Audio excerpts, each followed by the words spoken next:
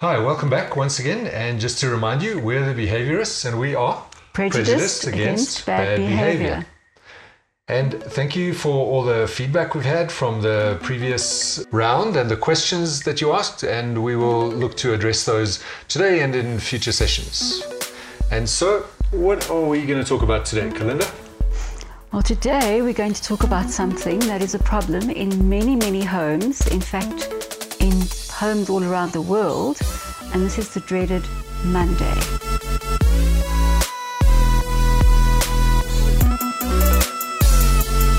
So before we talk about the secrets to changing how you think about Monday, just cast your mind back to whenever you had the last Monday.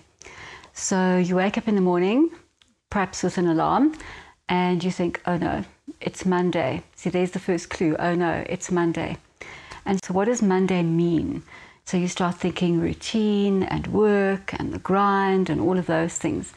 So I think most of us would agree that Monday is a bit of a challenge. And so that's probably the least favorite day for Monday. And then by about Wednesday, it's sort of midweek and we're not too bad. And then if anybody says Friday, I've tested that here. So if I walk down the corridor on a Friday and I just say Friday, first of all, you can see by my face, Friday. And everybody else says, yes, it's Friday. And those people who are working on Saturday will be, oh, tomorrow will be like my Friday. There's even an acronym, isn't there? TGIF. Mm-hmm. Thank God it's Friday. Mm-hmm. Mm-hmm. Mm-hmm. And, you know, hang in. It's Friday. Mm-hmm. It's almost Friday.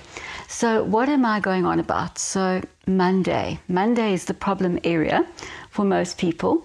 And Neil's got some secrets for us around Monday. And in fact, this is one of his most popular corporate talks and shows up in many of the books to everybody's delight. And the talk is all about making Monday great again. And when you first hear that, you think, did you perhaps, you know, there's a mistake. Monday great, you know, not so sure about that. And of course, since we're the behaviorists, we're all about the bad behavior that we see, that, you know, we sometimes do. And certainly Monday, if I think about my house, we're normally all grumping around like bears. And so, you know, there's bad behavior already from the second we wake up and oh no, it's Monday.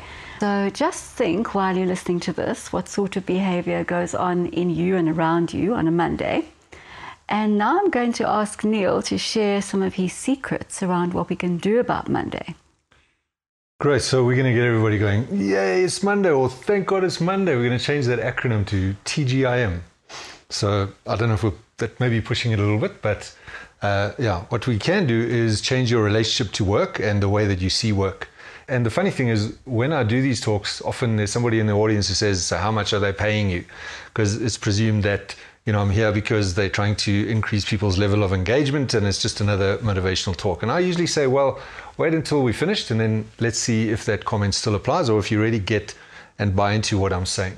And usually I get quite a lot of buy-in to this. And so stick around. Hopefully you'll get the same benefit as well. And if we look at it, Monday is really about motivation, isn't it? So we don't feel motivated, we feel meh. It's like the meh emoji that you talk about. And so a useful place to start with this is looking at motivational states. So I've defined 5 motivational states. And the first one is the state of flow, which I didn't define, I pulled into this model. And the state of flow is that state where we all kind of want to be. It's like when you're doing your favorite hobby and you're just lost in the moment, you know, whether it's playing an instrument or you know, running that sort of runner's high, or if you really love your job and you're doing that favorite part of your job you really love and you just lose track of time and all your problems seem to disappear and you just have that ecstatic experience. So that's called the state of flow or state of optimal experience. And that's been studied scientifically, and we'll talk about that a little bit more in a few moments.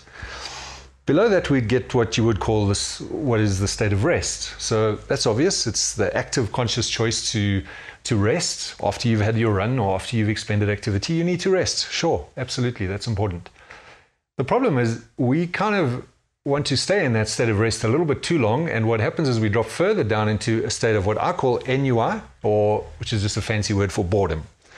So that's when you're feeling a bit flat. So, you know, like Friday, Saturday morning, you're resting. By Sunday, you're probably dropping into NUI. You've been resting maybe a little bit too long, and that's when you can barely get up off the couch to go to the fridge to get a drink, or certainly you don't feel like getting up and going for a run, or doing that, checking your emails before, and prepping for your week, it's the last thing you feel like. So you want to kind of stay on the couch. So that's that state of ennui or boredom. Then we get the state of what I call animation. So animation is that level where you are actively expending energy in pursuit of a goal. So you get up from the couch and you decide, I will go for a run. Usually you don't feel like it, right? You never feel like it in the beginning. So it takes a bit of effort and energy to get going. Lying on the couch. Exactly. Yeah. And even the first few minutes, it's like, why am I doing this? Or you decide to get up, you open your computer, you start the emails, you don't really feel like doing it. However, that is kind of the pathway into getting into the state of flow. There's kind of, unfortunately, no other way to do it. But that state of animation is where we need to actively choose an activity and start that activity. It's like getting that flywheel going. And the thing with the state of animation that I find interesting and amusing is that usually it's forced on us by external circumstances. So, I'm going to see the boss tomorrow, so eventually I have to do it. Or my partner's arriving home, so I better wash the dishes and make the bed. Or, those kind of things. It's usually something external. The child comes and they need something, so that forces you to get up off the couch. It's much harder to activate the state of animation by yourself by pure decision. Like, okay, I'm going to get up. That's where we have to really drag ourselves into things. Okay, so that's the pivotal point. That you just have to get out of that ennui by just a few seconds of getting into that animation. Exactly. So, and maybe more than a few seconds, the decision is a few seconds, or maybe you can take half an hour to get to the decision, and then you make the decision. And then it takes a few minutes of the activity to get going. So Bruce Fordyce, the marathon runner, he has famously said that I used to run to the second lamppost every day when I'm training before I make the decision whether or not to run that day. So in other words, he kind of knew that getting out of bed in the cold on a winter's morning, nobody really feels like it. So he would just, make the decision once he's already doing the activity, which is quite a good way to get yourself into that animated state. It's just like, give yourself no choice. Because obviously by the time you hit the second lamppost, you're out there, you're doing it, and you're starting to get moving, and you're probably going to stay and complete the run. So that's animation. So far we've got flow, you want to be in, ennui, which is below rest, what you spiral into. Yeah. And so to get from rest and bypass ennui, you've got to go to animation. And that's what takes you to flow. Yes, exactly. And then there's one more that I should mention, which is when you go beyond the state of flow, and that I would call agitation. So that's when you're pushing too hard to make things happen. Like often in the corporate environment, we're always trying to push too hard to make things happen. The poor project managers suffer the most, because the deadlines are insane, and then we can't meet them, and then the poor project manager gets it. But actually, we're all in a state of agitation because the deadline is unrealistic, or the workload is unrealistic. So that's probably where the bad behavior happens. The ennui might just be you lying around and probably not looking great, and that's maybe more at home. And although I guess you can take that out of home, can't you? And be you go to some negative. Offices in this country, some government offices, you can see a bit of ennui. The dragging of the feet and that sort of thing. Yeah. And then the agitation's that more forceful, shouting, big hand movements. Frustrated, angry, and you start firing people because they're not doing their job, and those kind of things. So it's kind of too low and too high, and then the ones in the middle are just right. So flow is what you want. Animation gets you there, and then there's that balance with rest. You make it sound so simple. Maybe later on you can give us some ideas on how to do this thing, besides waiting for that deadline or the boss. And I think that's the key. So we can have a look now at what you can do about it, and also then why we have this negative relationship to work, which we'll look at the end. So stick around for that. So to continue introducing the subject, let's have a look at the science of flow, and then we can put these pieces together. So the state of flow was studied by a guy, Mihaly Csikszentmihalyi is his name, long fancy name, and well, I don't know if it's fancy, it's Polish, and he was the professor of psychology at Chicago University, and back in the 70s he started doing these studies, and they actually got people, whether they were dock workers or surgeons or people playing in orchestras, whatever it happened to be, they would give them this clipboard with some questions and a pager. This was pre-cell phones, and internet. And when the beeper went off, that person then had to record what they were doing and what they were feeling and experiencing. And this became one of the biggest social studies ever done. It spread to Italy, Japan, Australia, all over the place. And they gathered tons and tons of data. And they were able to identify what are the key factors that are present when you're in that state of flow. And what they actually found was that most of those are under your conscious control. So you can actually activate them deliberately. So we always think, well, it's about the activity. I need to be doing the right thing. But actually, what he pointed out was it's not about the activity. It's all about how you approach the activity. So, you need to bring, it needs to be something that you would do for its own sake. The goal has to be meaningful for you. The activity has to stretch you out of your comfort zone or, stretch your skill level. So it must be at the outer edge of your skill level, just testing your skills. There must be an uncertain outcome. In other words, you may not achieve the goal, and the difference is not one of luck. So in other words, it's not like gambling where it's just pure luck. It's like your skills are what will make the difference to you achieving it or not. So a good example would be playing the piano. You want to play a certain song. You're learning a new song, and it's the stretching of your skill level and the focus and bringing your full energy and attention to that and applying your skills to achieve the goal. That combination of factors is what puts you into the flow state. And so it's not random activities, but very specific activities. So what kind of work activities would count for this? A lot. And that's the interesting thing. That's what's really interesting about the study was they found, and this is where the Monday stuff comes in, they found that people enter the flow state twice as often at work than they do at home. And yet, what's everybody trying to do? Get to Friday. Get away from work, get home. Quite surprising. And so what that tells us is that we human beings are very bad at gathering evidence from our own experience. In other words, we have the story that Friday is better, that rest is better, that doing nothing is better. Everybody wants to win the lottery, go live on that desert island, do nothing, and have as much rest and doing nothing as possible. But they're not actually gathering the evidence, because if you look at the experience of a person who is, say, unemployed, what happens? They become less motivated, they become slow, even their speech starts to become slow, their way of thinking is slower. And sure, you can say, well, it's because they're not earning, they're not getting reinforcement, but actually, I'm saying they're not getting into the flow state often enough. So you get the other end, where people have, say, won the lottery, and now they don't need to work, and they're just kind of drifting every day. Yeah.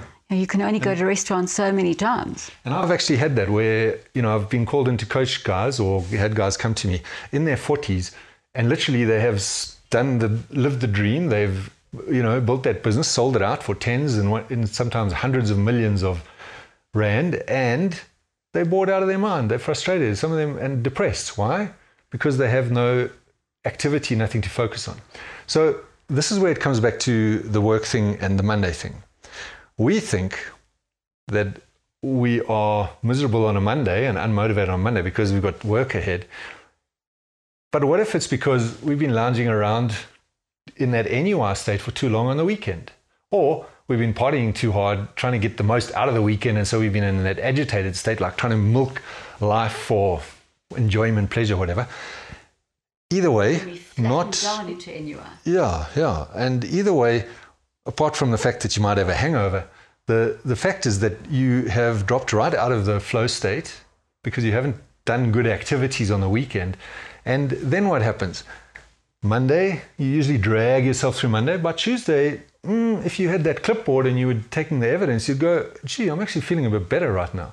We don't always like to admit that to ourselves because it might mean something that we don't want it to mean, which is work is good for us. Wednesday, we're fully charged. Thursday, we're rocking and we think it's because of Friday. But guess what? We've been in the flow state because work does all of those things to us. It challenges our skill levels. It focuses our energy and attention. It forces us to get into that animated state and hold on to a task long enough that we get into that flow state consistently enough. And that's what then gets us to where Friday, we're feeling great, we're feeling wonderful. And we think it's because the weekend's ahead. Sure, that has something to do with it. But a lot of it is because we're now motivated. If we had our clipboard again, we'd say, okay, I admit I'm feeling a lot better today than I did on Monday before I went to work.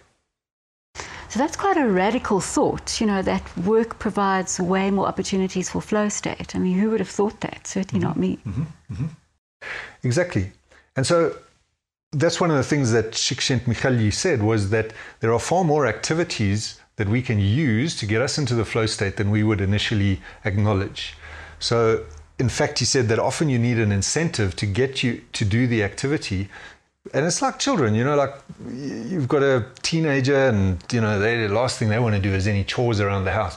But if you get them positively engaged, come, let's go gardening or, tidy up, they eventually they start, turning it into a game, enjoying it. And if you had to get them with a clipboard at the end and say, how motivated are you? They'd have to admit, actually pretty good. And so, you can certainly see that from the way that they change, their behaviors, they start engaging, they're not grousing, they're not flat. I've definitely seen that happen. So if it's a work task, you bring full energy and attention to it. You can recognize that this is an opportunity to get into the flow state. It's going to stretch my skill level. And it's my skill level that's going to make a difference. You can create an element of what we call structural tension to the task. So how can I do this to a level of perfection or within a certain amount of time? So you set yourself a goal that forces you to then create a bit of tension within the activity. And then by recognizing that tasks do that for you, you can bring that awareness to the task. So that's one of the things about making Monday great, is how you spend your weekend. So sure, every now and then it's nice to completely veg out, binge watch a series. However, if that's your consistent pattern, you probably find your Mondays are consistently terrible.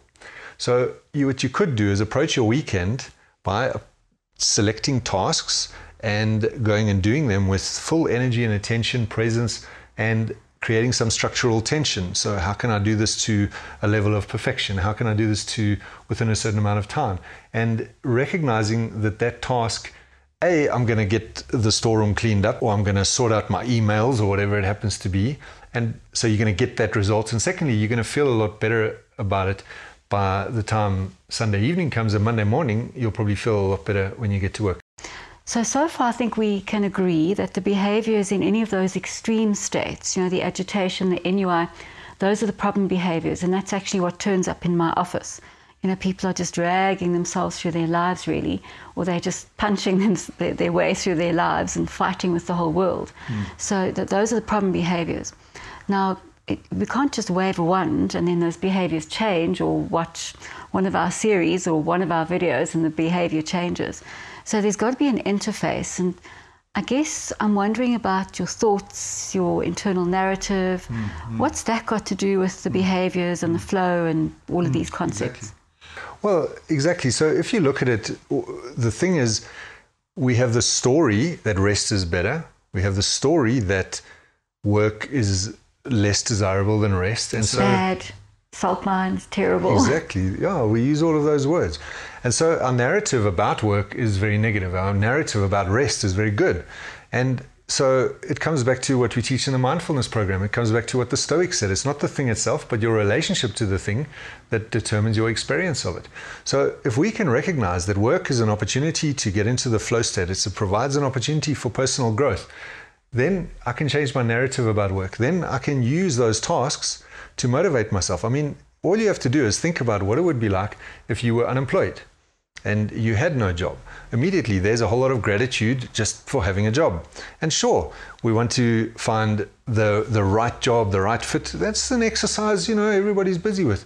But the fact is, right here, right now, if you can give up all of those other narratives, then you can bring your full attention and energy to this task and recognize the value of this task and use this task to get you into that positive flow state, and get out your clipboard at the end and say, gee, that actually helped me. And then you build some evidence, you build a case for doing it again.